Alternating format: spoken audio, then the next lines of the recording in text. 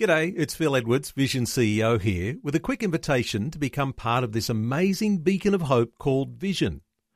Together we can put our love into action to help people of all kinds build or rebuild their lives on the truth of God. Please consider the part you can play during our upcoming Visionathon appeal, remembering that it's your support that makes Vision possible, including this podcast. The story. The laws had changed, which gave the adoptive child or parents the right to have access to the birth certificate. And I heard a news report telling us that was available to parents with adoptive children. And I said to my husband, it's not right that they make that possible, because I didn't want to be in touch with Jan.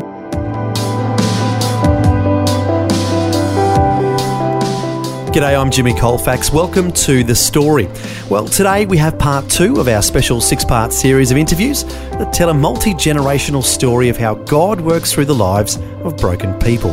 Last time we heard from Helen Marsh, who was only 14 years old when she had to give up her baby for adoption, never knowing if she would ever see her daughter again. Now, here's more of Helen's conversation with Eric Skattebo and author Samantha Jakel in our Melbourne studios. Welcome back to the program. Nice to be back. I can't wait to hear the next part of this story, Eric. That's right. If you didn't hear last time, we were speaking with Helen Marsh. She's the author of the book, Up Out of Egypt. And let me kind of give a thumbnail sketch of what we talked about last time. Helen shared with us that at 14 years old, she became pregnant. That was back in the 50s. And she was forced to give her baby up for adoption. And then when she was 15 years old, she met and married her husband, Wally. And they had 3 children in 3 years. And eventually they had some struggles in their marriage, as we heard last time. And then she met a Christian lady who invited her to church, and she became a Christian. And the important thing there was that she had been searching for affirmation, wanted to feel loved, and finally she felt that from the Lord. Is that kind of a nice summation of your story so far, Helen? That's absolutely correct. When I became a Christian, it was absolutely wonderful. I felt like I was connected. I knew God loved me, and I was in a Bible study for ladies for 7 years. I felt like I was in the honeymoon period. It was just such a wonderful experience to be born again. And then after 7 years, as we were studying Philippians, we learned that Paul was joyful in all circumstances. And I had begun to feel that old inferiority creep back in again. I wasn't connecting with the people of the church as I would like. And I started to feel that melancholy that was part of my life. And my pastor suggested I have some counselling. And when I saw the counsellor, he suggested that I had bitterness and anger in my heart. I didn't realise I was bitter, but the depression that I carried in my heart was caused from the bitterness and anger that I'd buried deep down about my parents. And so when I realised that, and I was able to truly forgive Mum and Dad, I wrote a letter to them and told them that I was really sorry. I apologised. I said I was sorry for the pain and the grief that I'd caused them in my early years. And I found forgiveness for myself for the things that I'd done in the early years, the years of our marriage, the failure to parent my children as I should. Being a young mum, I didn't have the skills, and my emotions were all over the place. And there's a verse in the Bible, John 8:36, and it says, "So if the Son sets you free, you're free indeed." Amen. And that's what I experienced. After your counseling, you also took marriage courses, and eventually you felt led by the Lord to become an associate pastor at that church as well. So fantastic story of God redeeming you, a wonderful story of redemption. Now we want to continue to the exciting bit that we've been waiting for. How did you eventually meet your daughter that you gave up for adoption when you were 14 years old? The laws had changed, I think it was 1984, which gave the adoptive child or parents the right to have access to the birth certificate. And in 1987, I heard a news report telling us that was available to parents with adoptive children. And I said to my husband, it's not right that they make that possible, because I didn't want to be in touch with Jan because I felt I thought that would be an answer to prayer, but you're saying you didn't like that law. No, I didn't. I really wanted to meet my daughter, but I didn't think I had the right to enter into her life and cause instability in her life or spoil whatever she had going with her adoptive parents. And so I knew I wouldn't look for her. But unbeknownst to me... Can I ask, just at this point, you've got other children, 3 children. Yeah, 4 children. 4 children, and they're teenagers now? Adults now. So they're young adults now. Yeah. So do they know about your past, that they've got a sister out there? No way. No, my husband knew. I told him soon after we met about my baby being adopted out, but my kids didn't know anything. That was a secret that I held deeply within my heart. So even though these laws have come about, that would be also another reason possibly for not wanting to connect with your daughter? It would complicate things. Yeah. I hadn't actually thought about that. My first thought was for my daughter. Yeah, okay. And I just felt like, no, I wouldn't do that. It wasn't a good thing. If she wanted to find me, well, I didn't even think about that. Little did I know my daughter was searching for me. So now you told us last time that your baby that you had, the one that you gave up for adoption, you named her Karen Lee, but her new parents, her adoptive parents, actually renamed her Jan. Is that right? Yes, that's right. Yes. Yeah. And Jan had started searching for me. She was involved in a self-help group and they were helping her to search.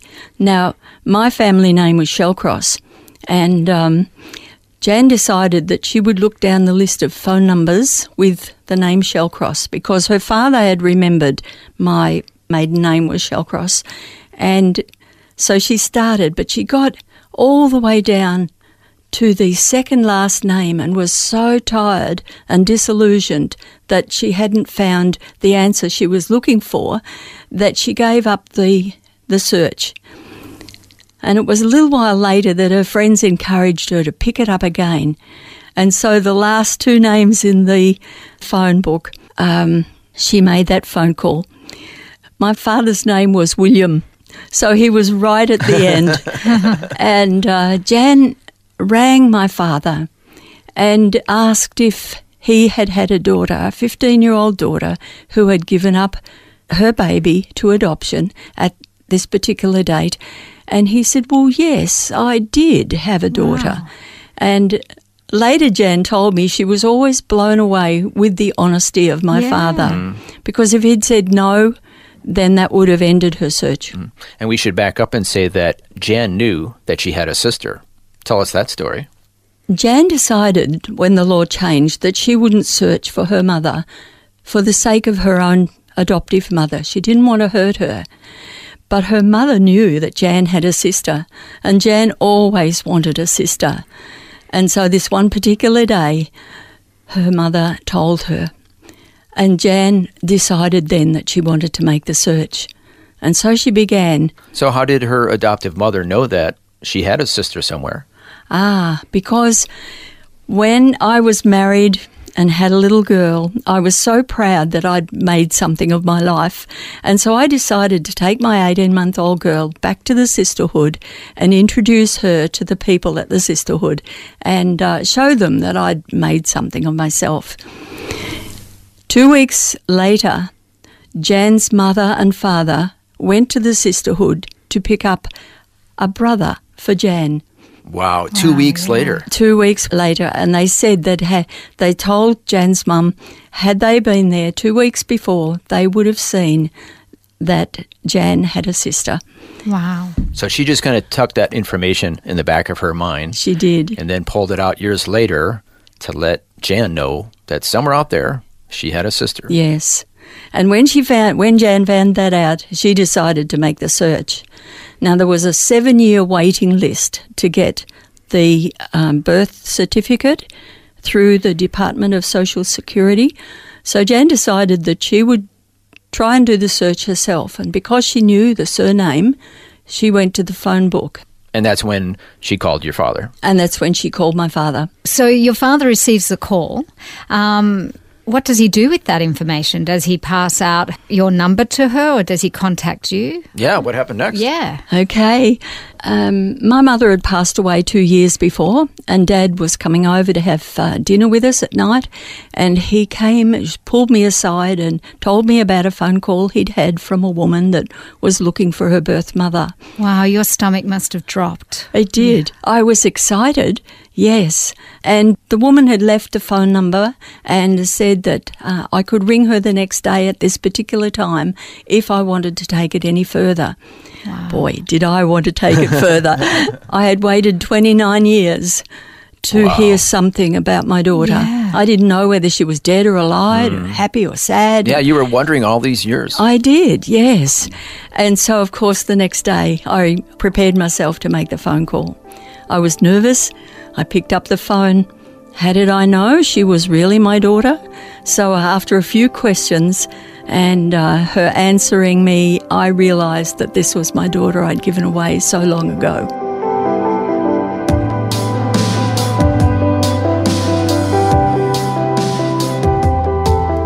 You're listening to The Story. Our guest today is once again Helen Marsh, who is the author of the book Up Out of Egypt. And she's sharing her story of how she was finally reunited with her daughter, who she gave up for adoption when she was only 14 years old. We'll find out what happens next in Helen's story when we return. If this program has highlighted something you'd like prayer for, we'd love to pray for you. Call 1-800-PRAY-FOR-ME. That's 1-800-772-936. It's a free call. Or text 0401 132 888. Hi, I'm Jimmy Colfax, and this is The Story. We're continuing with Helen Marsh sharing her remarkable life journey with Eric Skattebo and author Samantha Jakel. Helen has written about her experiences in her book called Up Out of Egypt. Today, we're hearing part 2 of her story. This time, we're focusing on how she was finally reunited with her daughter, who she gave up for adoption when she was only 14 years old. Now, we'll find out what happened next in Helen's life. We made arrangements to meet. She lived in country. She lived in a country town, the same town that she was taken as a baby to. But since then, she had married and had 4 children of her own. And so the next Tuesday, her husband drove her down to Melbourne, and she came and had lunch with me. And as she walked up the driveway, I looked at this woman that I had no connection to, and I thought, she's not the baby I gave away.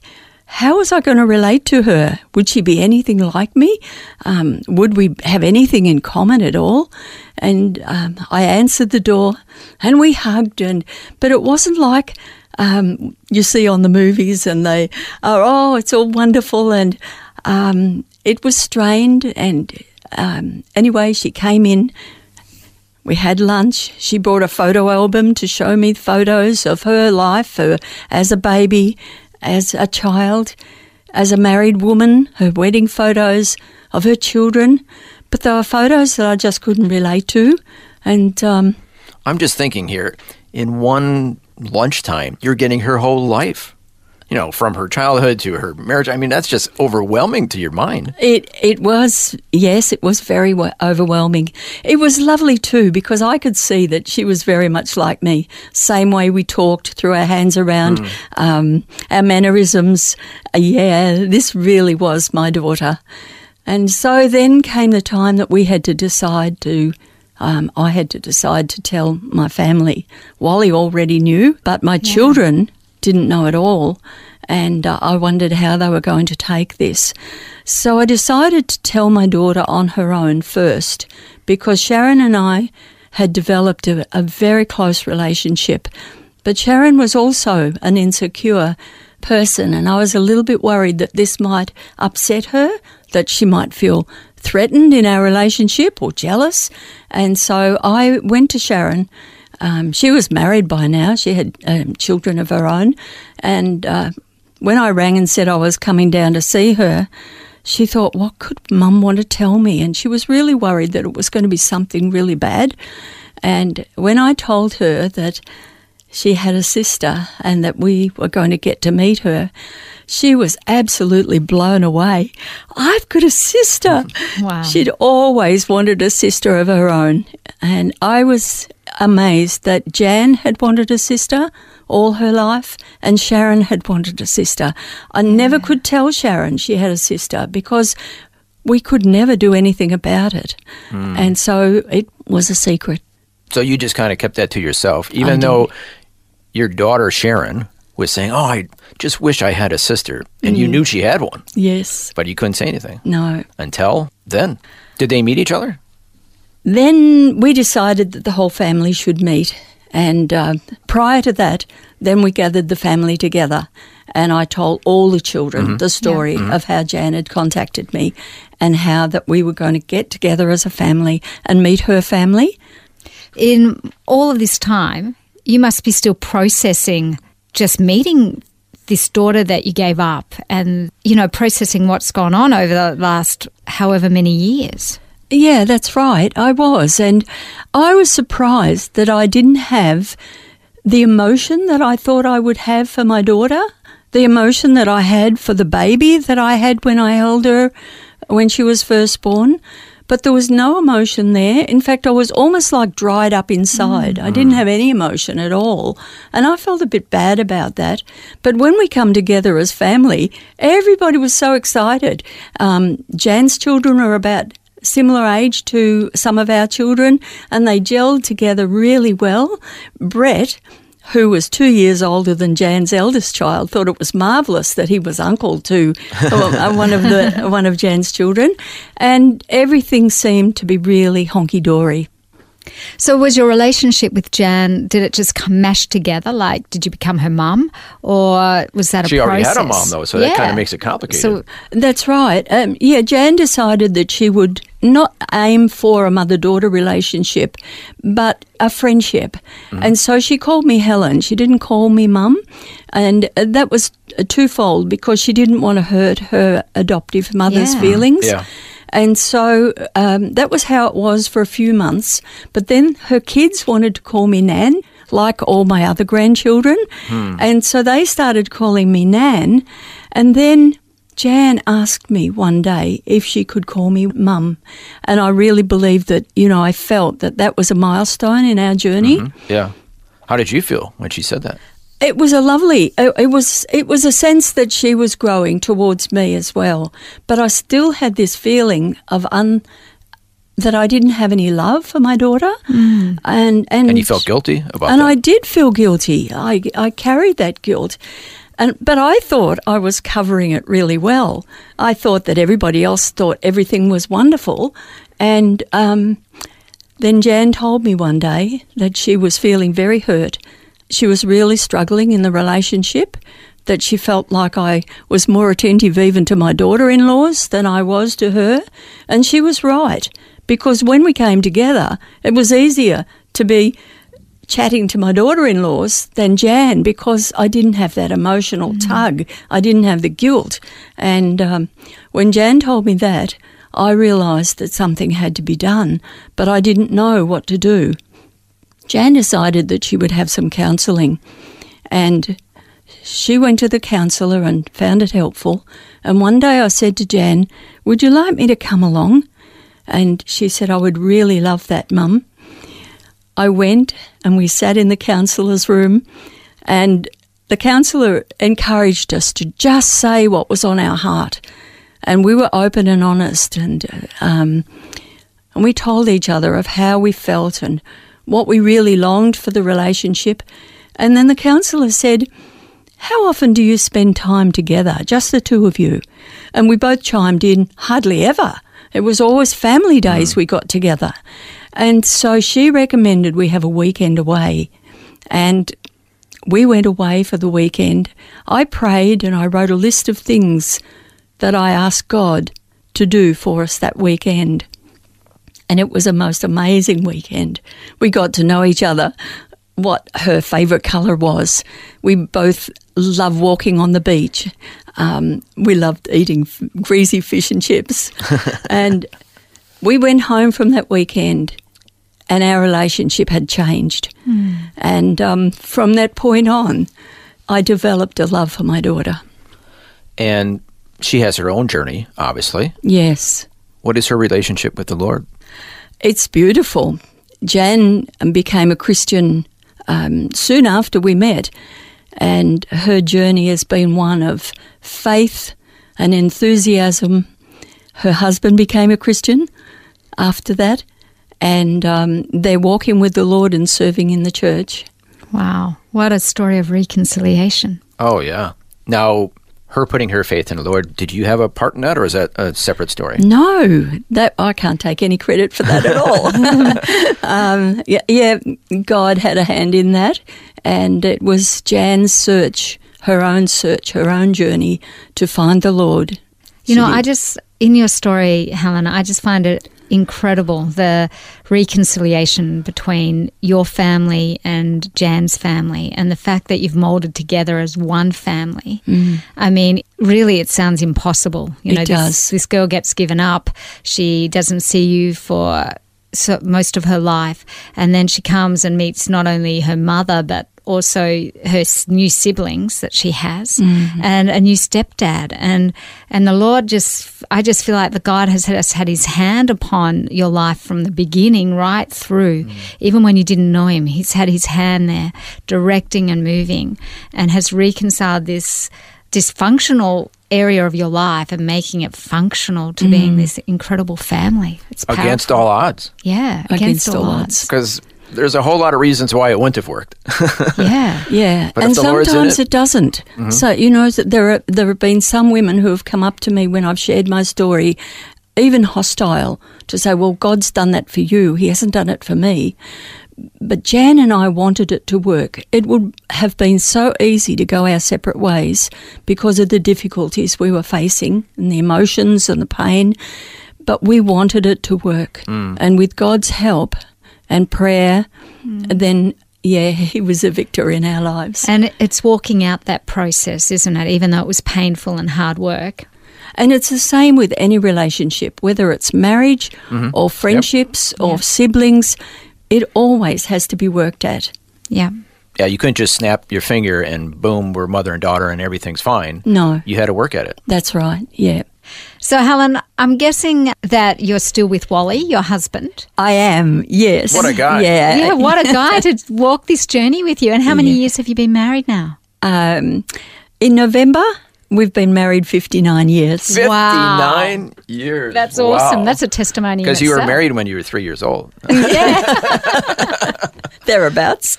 Actually, it was 15 or 16? I was 16 when I was married, Wow. 16 and Wally was 20. Wow, what a guy. Yeah. Congratulations. That's the milestone. That's awesome. Thank you. Well, Helen, thank you so much for sharing your story with us today. Thank you, Helen. It's been a pleasure. That was Eric Skattebo along with Samantha Jakel with Helen Marsh, author of the book Up Out of Egypt.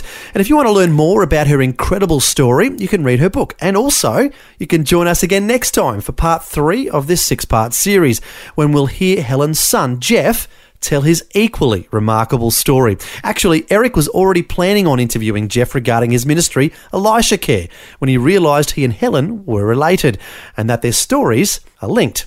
You can read some of Jeff's story also in Helen's book, Up Out of Egypt. For more information, the website is upoutofegypt.com. That's upoutofegypt.com. So once again, we invite you to join us next time for Jeff Marsh's story and to hear more of the theme throughout this 6-part series of how God chooses some of the most unlikely people to do some of the most remarkable things in his kingdom. Until then, I'm Jimmy Colfax, encouraging you to share your story with someone today. Next time on The Story. I get back to Drew and all my mates are there. Marshy's back in town. Yeah, come and have a drink with us. And I couldn't say no. So I'm back in the pub, leaving my partner, leaving my son, and back drinking with the boys. And I look back and think, oh my goodness, she had every right to leave me. And so she did. She said, I can't do this. You're not a father. The boys are too important. She left me. She took my little boy, and my life crumbled at that stage.